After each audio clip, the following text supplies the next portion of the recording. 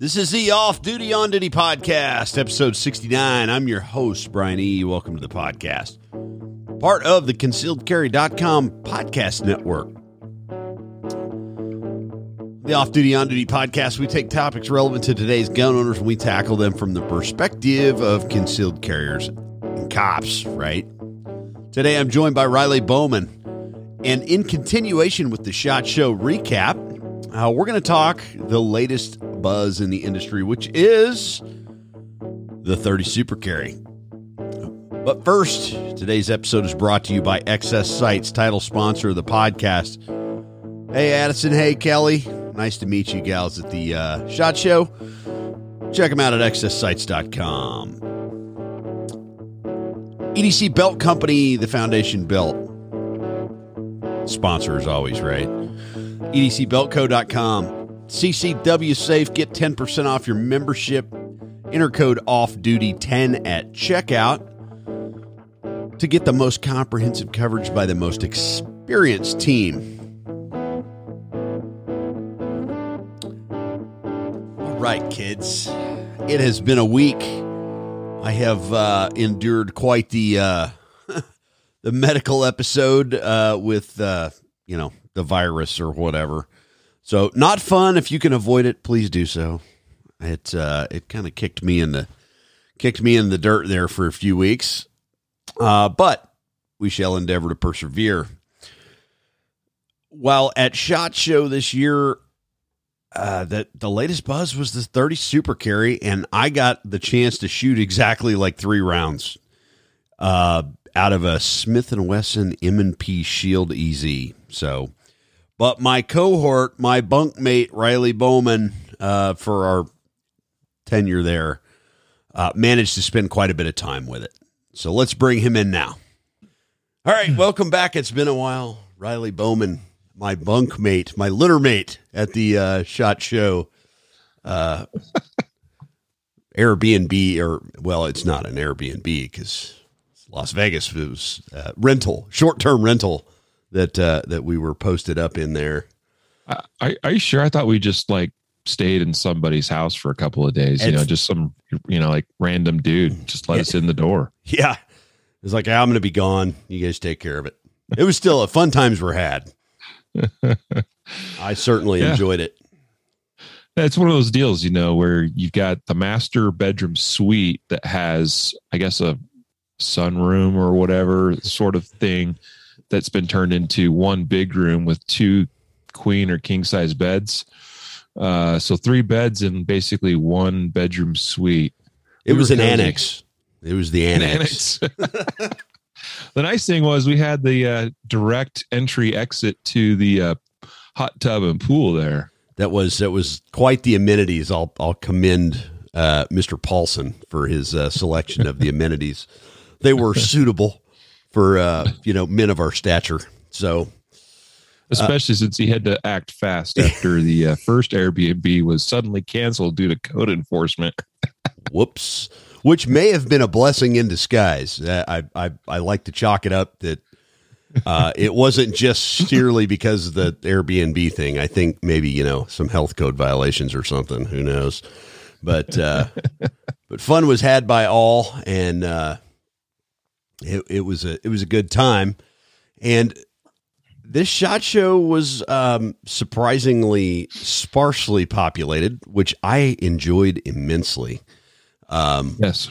Yeah, a lot more face-to-face time, not as much hustle and bustle between booths and stuff like that.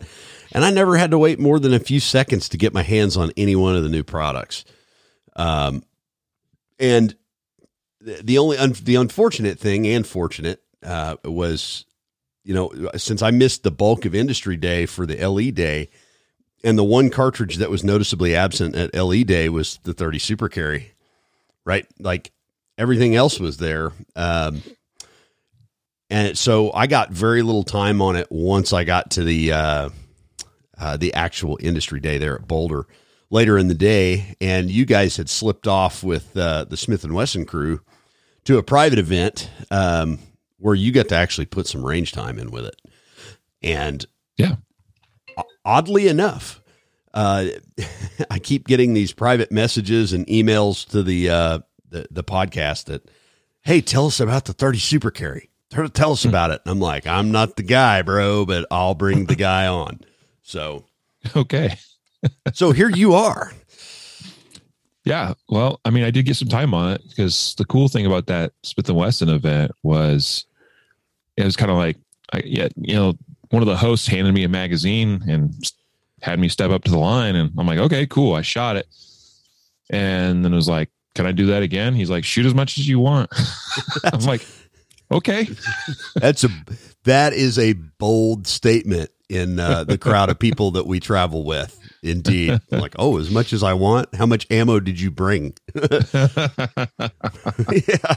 So, I probably put a good, all in total, probably a box of ammo, honestly, like 50 rounds or so downrange with it. And so I think enough to make some pretty good assertions about it as a round. So did you shoot the Shield platforms and the Nighthawk 1911 or?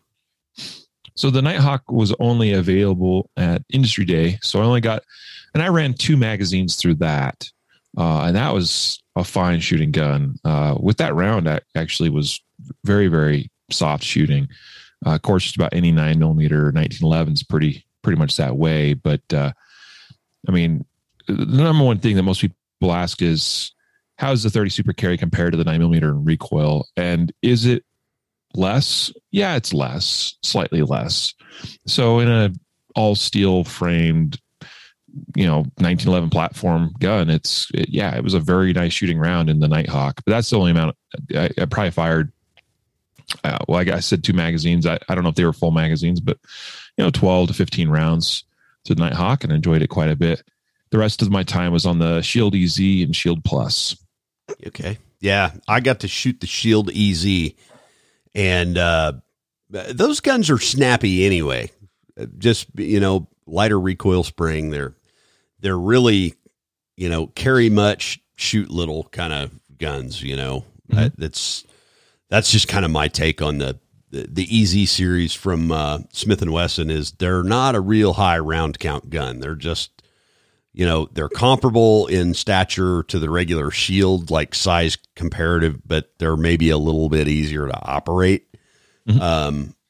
But consequently, the ease of operation, they kind of spring that dude pretty light. So I couldn't tell a whole lot of difference in that gun and the Shield EZ and 9.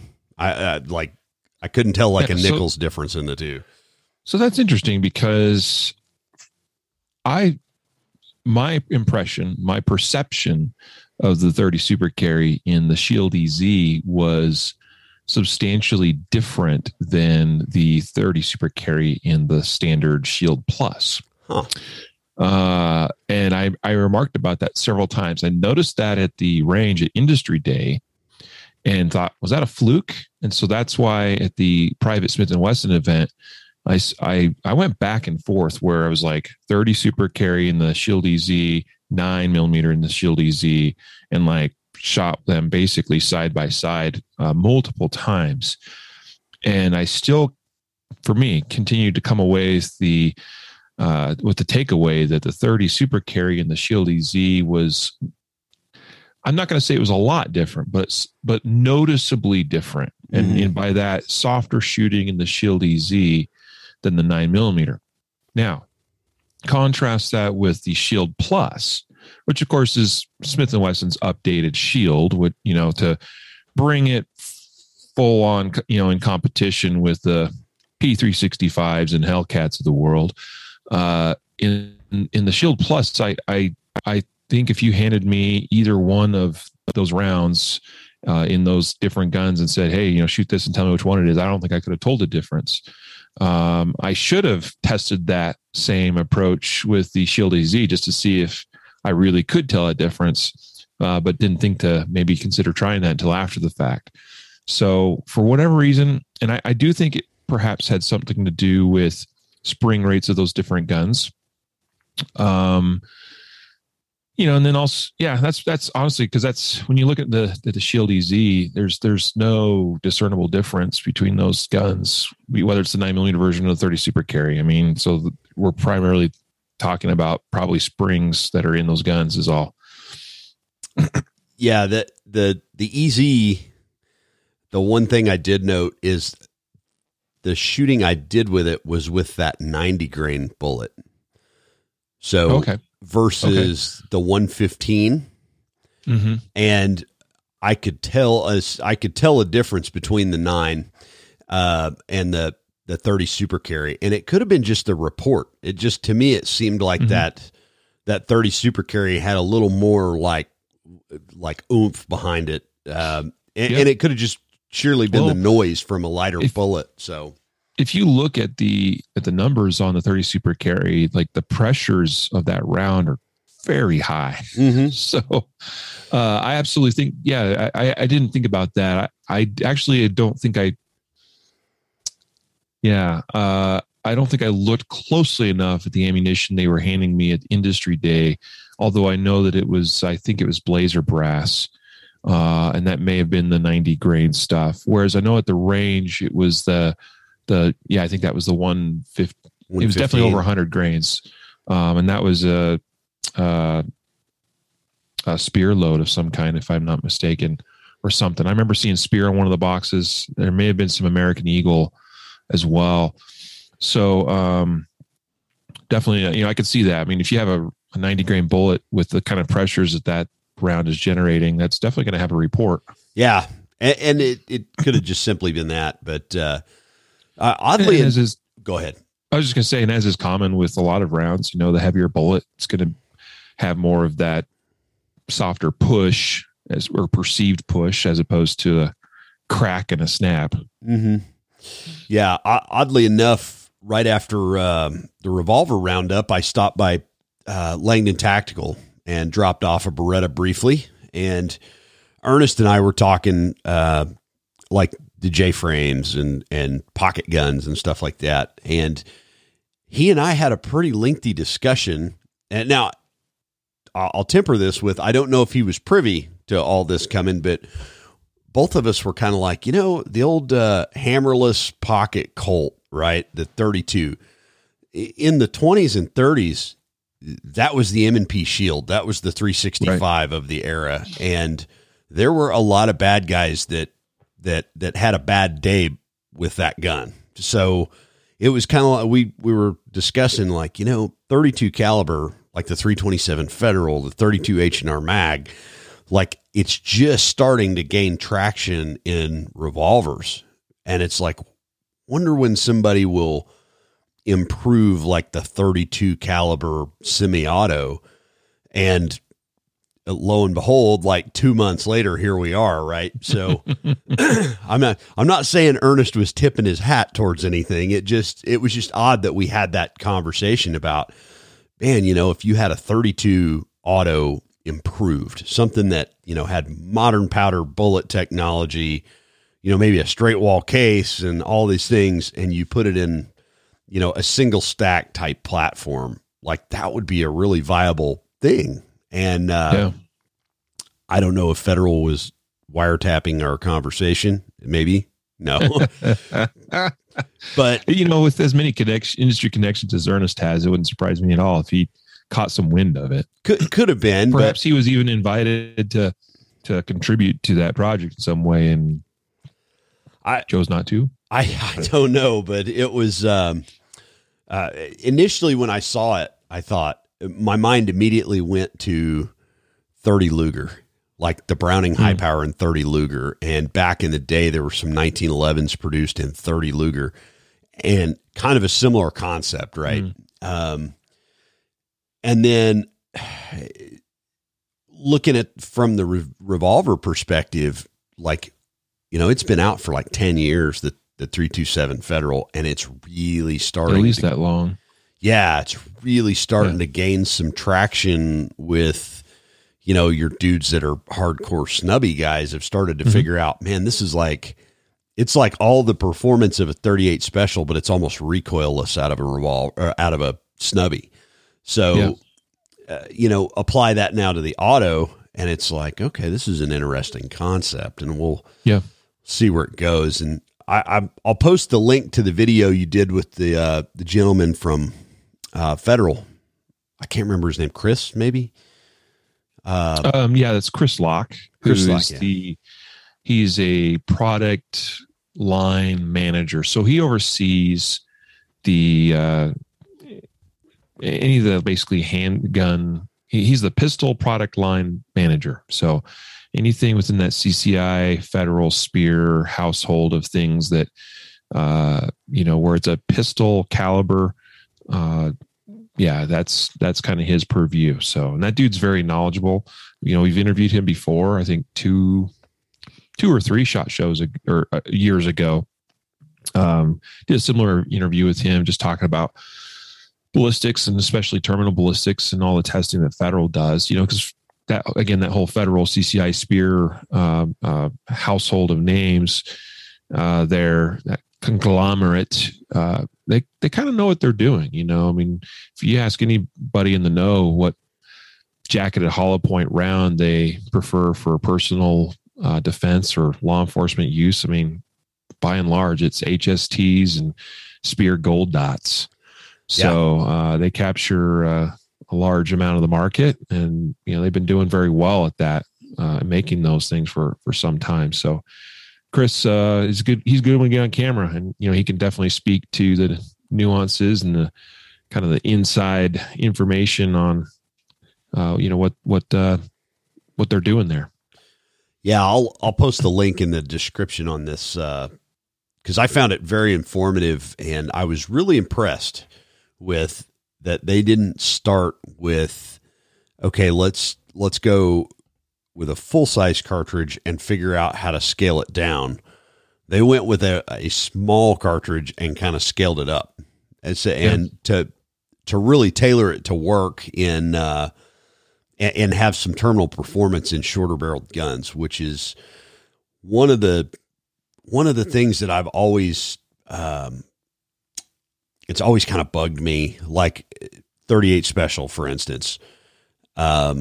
You put that in a 4-inch service gun and it does some cool stuff, with modern hollow point designs and stuff like that. Your 158 grain, they get a lot of traction out of a 4-inch gun. And then you go put them in a snub nose revolver and the world changes. It is not the same. And it's, when you go to carbines, it's the same thing. A 5.56 223 out of a 16-inch barrel does some magical stuff that out of an 11.5-inch barrel, maybe not. So, starting from a platform of let's make this work in a short, small gun, and have some terminal performance, which they really hit out of the park with the 327 Federal back, 10, 15 years ago. That was a pretty interesting paradigm shift, because if you look at other companies and other ammunition companies, they're starting to tailor loadings for shorter guns, and which brings to mind the 365. They've even got their own, 135 grain short barreled ammo to try to grab some terminal performance in a shorter platform. And these guys were like, well, we're going to make it work short. Yep. That's where they started. So cool. Well, and I think part of the approach there being that, as is the case with many pistol cartridges, if you have a lack of expansion, that's oftentimes a function of that bullet just isn't moving fast enough to reliably get that expansion, and or is being impeded by the layers of clothing that has to pass through, or other barriers that's closing up or clogging up the hollow point portion of that bullet. Here you got a round that, I had the numbers pulled up here just a moment ago, but like in the 100 to 110, 115 grain range, I think their standard velocity with 100 grain bullets is 1250 feet per second. So we're moving right along, cooking, and compare that to the 30 and 32 caliber cartridges of yesteryear that were quite anemic compared to that. So, that's definitely a difference maker. And just real quick, just as a refresher, because I was trying to remember, there's all these, they came out with this new cartridge, right? But immediately are coming to market with a bunch of varieties. And so the most common or popular grain weight is 100 grains for this cartridge, which is around 1250 feet per second. And that is the HST, the American Eagle FMJ rounds, the Remington FMJ rounds, and also the Remington HTP hollow point bullets. The gold dot is the 115 grain variety, and the Spear Gold Dot, and then the Blazer FMJ is also 115 grains. So kind of interesting there to see some of that. So I remember seeing a bunch of American Eagle, and so I'm pretty confident what I shot at the Smith & Wesson event was the 100 grain American Eagle load. Anyway, just thought I'd refresh the memory a little bit there on what some of the available loads are as of now from Vista Outdoor, of course, the company that oversees all those brands. Yeah, I'm really kind of curious to see where this goes. And the other thing that was kind of surprising to me is, typically when a company launches a new cartridge, a new gun, it seems like they always push it like LE military first.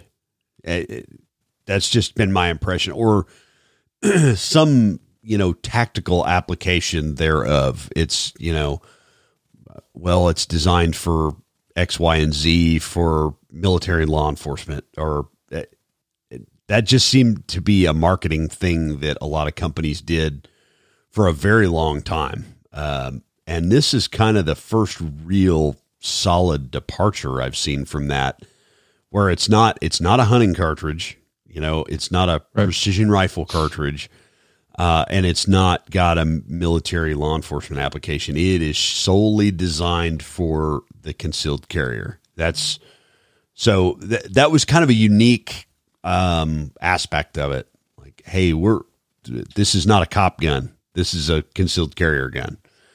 And I agree with that, and I agree in that I think the market right now is probably the most primed it could be for something like this to come to market, because of the changes that have occurred to the concealed carry space, especially in the last decade or so. Meaning that, we've gone from, first it was everyone started carrying these pocket 380s or 32s even.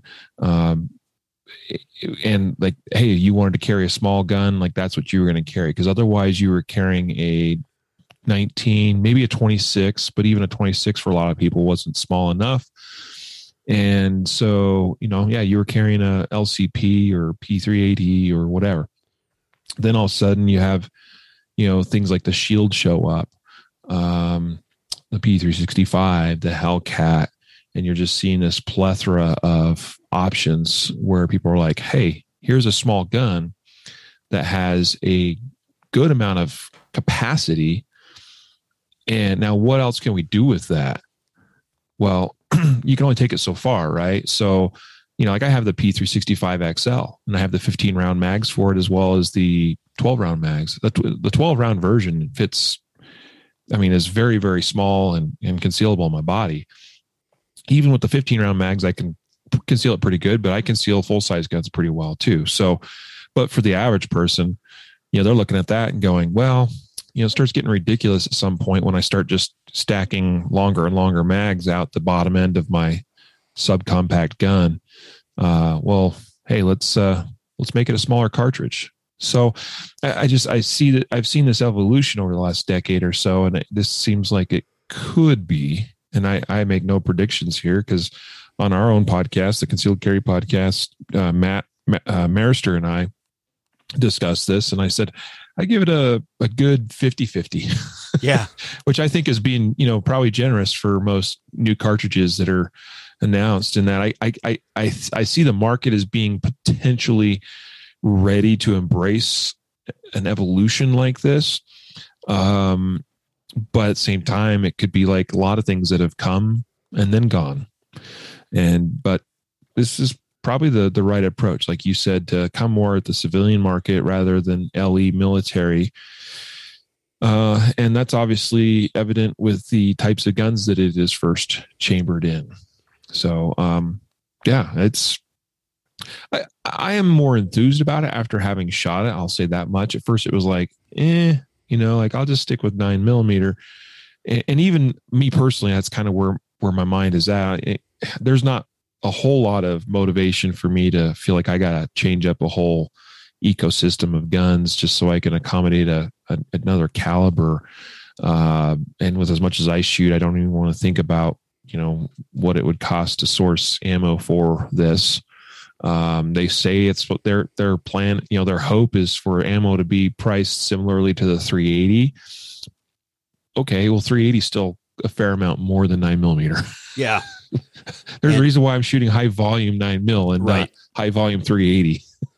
Well, I mean, I came from the era of, there was a time that I didn't own a 9mm pistol. Well, I owned one 9mm pistol, and it was an ancient SIG. And everything else in my safe was 45 ACP, 3rd Gen Smiths, SIG 220s, 1911s. And then that kind of waned. And then it was, I had like 5 different 40 caliber pistols, because typically whatever I'm carrying at work, my gun safe is going to mirror that. And it's surely from a logistical standpoint of, well, I have 357 mags, 38s, 45 ACP, 9mm. I have one 40 Smith & Wesson left. But when you start looking at ammo and magazines and holsters and all of the litany of other accessories that come with it, pretty soon you start thinking, well, maybe I should eliminate a little bit of this. And I mean, I've got 3 different frame size revolvers, which means 3 different speed loaders, 3 different speed loader holsters, 3 different, 3 different configurations of everything. So, but that's kind of a niche thing. I mean, I don't carry a whole lot of those, but with 9mm, I just kind of got to the point where it was like, okay, I'm just going to buy a Glock and buy a crap ton of magazines and a crap ton of holsters. And then we're just going to call it a day, Yep. So I'm kind of curious as to where this goes, and 50-50 on whether it succeeds or not. I tend to be a little more skeptical just because I've seen some of the cartridges come and go before. Like I said, I was being optimistic and generous. Yeah. 356 TSW, anyone? Yeah. Right. But, and I've always been a real fond of like the oddball, like 10mm, 38 Super 9x23, all your like, it's your favorite cartridge, only longer, and faster and being a hand loader, that's kind of gives you a lot of leeway to play with things. Whereas this one, it's kind of like, I appreciate what it is. Now that I've looked at it, I'm skeptical on how much support it's going to have long-term. Because I really thought 380 was going to die until the Ruger LCP came out. All of a sudden, they can't make enough of it. And then the Glock 42, it was like, where did that come from, right? And so I'm curious. I'm optimistic, but I'm cautiously optimistic on it. I'll put it that way. Yeah. So yeah. So our assessment, I think, is pretty similar. Can you imagine what this would be, what this could mean for some other gun options in the future. I mean, I was just thinking the concept of an LCP chambered in this. Now, I'm not sure I'd want to shoot it, and I'm not sure if it could handle the pressure of this round. But, you know, your number one limiting factor on an LCP is 6+1 capacity, right? Yeah. So if you could take that to even just 7+1, or maybe just slightly longer 8+1, like, cool, you know, and maybe a company like Ruger comes along and increases some of the dimensions and the overall strength of the design of the LCP, such as to handle a round like this, but still overall keeps it a pretty small, like very much pocketable sized gun. Like that could be really interesting to see, I think. Yeah, now I'm with you there. Like I completely could see if another company came in with these small, I used to call them disposable guns, but because at one time I carried like three of them. Give you a funny story about that, by the way, but go ahead. Yeah. I carried like three of them, in the law enforcement capacity. It was like one in every pocket. Why? Because I could, and wasn't that big of a deal. Right. And then, if you could, and that's the gun too, the LCP in 30 super carry, somebody call Ruger, call them like, hey, figure this one out. You'll sell a pile of them.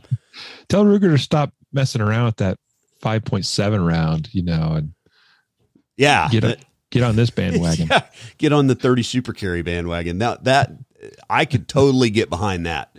But I'm with you. I'm going to let somebody else shoot it first, just to make sure. But yeah, one time when Keltec released the P32, I had 2 or 3 of those.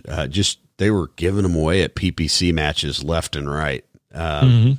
You got to respect a company that can bring a gun to market for about $18, I think is about the total investment there, but right. That actually works. Like, hey, that's kind of cool. And then I switched over to the LCPs pretty quick and had a couple of those. And I'm actually at TACCon this year. I'm helping AI for Haney McMood in a backup gun class. And when he called me to invite me, I was like, oh, I get to dig out all the old hideout guns and just throw them on a table and go, check this out. And the LCP is one of them. So, yeah. I'll give you a funny story. Very recent. Like I just returned from teaching the class in San Antonio. And so I've taken to this, when I fly, I've taken to this procedure, we'll call it, where any bag I check has a gun in it, because those are bags that I can use real locks on, right? Per TSA regs. Now I'm flying. Anytime I fly with Pelican cases as my check luggage. So I've got a small one. Actually, it's a Nanic case, the competing brand, but because it was actually one I won in a shoot off at the Active Self Protection National Conference this last fall. And then I've got a Pelican 1615, which is a Pelican Air. So it's like, pretty lightweight, but Pelican case. So the important guns go in the larger, slightly heavier duty Pelican case. Then I throw an LCP in the smaller Nanic case, because again, then I could throw some legit locks on there. And the way I look at it, I'm like, you know what? If TSA or somebody manages to break into that thing, they're going to have a harder time on the other case because they have some really good locks on that one. But if they manage to break into the one with the LCP, all right, you can have the LCP. That's the throwaway gun. That's your tip. Thanks. Yeah. Tip your server. Here you go. Yeah. You managed to make your way into here. Well, okay. Here, you may have this. Yeah. Yeah. That's pretty funny. I've still yet to get down a travel system, so we may have to talk about that because I've got some traveling dates coming up here pretty quick. So, and the last time I flew to Burgess's place and put on a class, TSA had me come to the bowels of the airport to explain all the stuff that was in my bag. And I thought, if I had this in like a Pelican rifle case, they would have x-rayed it and went, okay. But I had like training aids, like rubber duck guns and blue guns and all that just strewn in my checked bag. And they were like, these are non-declared. And I'm like, those aren't guns, pal.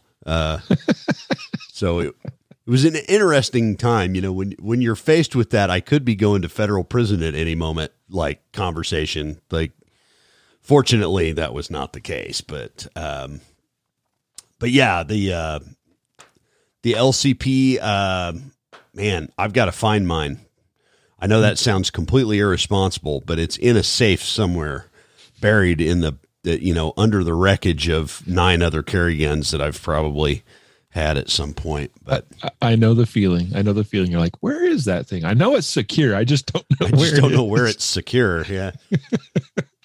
Yeah. I've got that. And then I'm actually taking a 2-shot Derringer, which I know that sounds crazy, but that gun actually has accompanied me into some places that, it was not really kosher to carry a gun, but I needed to have something.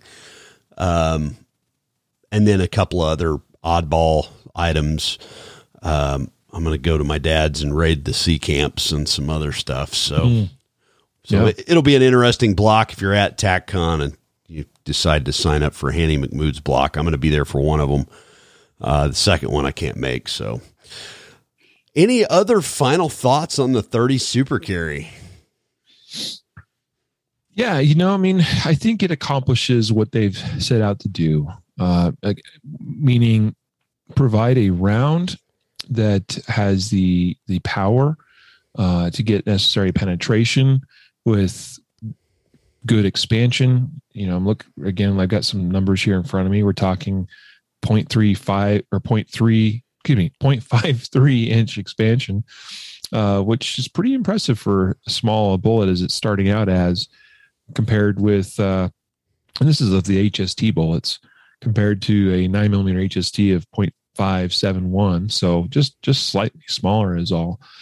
So, good penetration, 15.5 inches penetration, good expansion, good power, right? A lot of velocity to it, decent weight, 100 grains to 115 grains, smaller in diameter overall. So you get like +2 rounds in a standard size magazine, and by that, standard for this caliber. So we're talking like those 10 to 12 round magazines. Well, get a couple more rounds. If you were to make a gun, which doesn't exist yet, but if you were to make one that was more like a Glock 17 size, you'd probably get at least 3 more extras in that.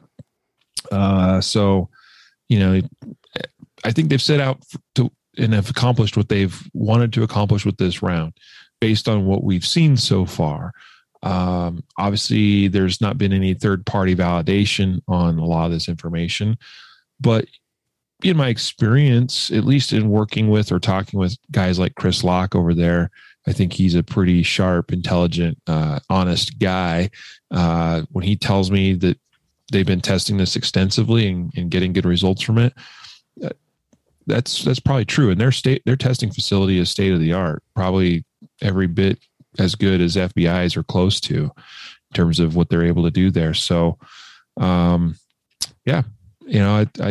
just see. It just is all about, at this point, the numbers, and numbers meaning, are there enough people interested out there in the market for this? Will the cost associated with adopting it for the consumer, the buyer, that is ultimately the decision maker here on this, is that going to be worth it to them to get smaller, lighter, faster, but still good performance out of a higher capacity gun? That's the kicker. So we'll see. The jury is out. Federal tells me that they've got a number of manufacturers that are very much interested and are likely working on making other gun products, other guns. They'll support this. So the more of them that jump on, the more chances we'll have to succeed as well. So we'll see. Hey, great final thoughts. Thanks, Riley, for coming on the Off Duty On Duty podcast. Oh, a reminder, check out our sponsors, Excess Sites, title sponsor of the podcast. Thank you, guys. Love you dudes and gals over there at Excess. CCWSafe.com. Off-duty 10 gets you 10% off your membership. EDC Belt Co., the foundation belt. And I forgot to mention in the pre-show, the Concealed Carry Podcast giveaway. Make sure you're signing up weekly. As usual, the link is in the show notes. And for those of you that are interested, I'm going to post a YouTube link to Riley's 20-minute video from SHOT Show on the 30 Super Carry in the show notes. If you haven't already, please subscribe to the podcast on iTunes, Google Play, Spotify, or wherever you like to listen to podcasts. Let's give Spotify a few more likes, right? The Off-Duty, On-Duty podcast is a production of Eastridge Training and Consulting, LLC.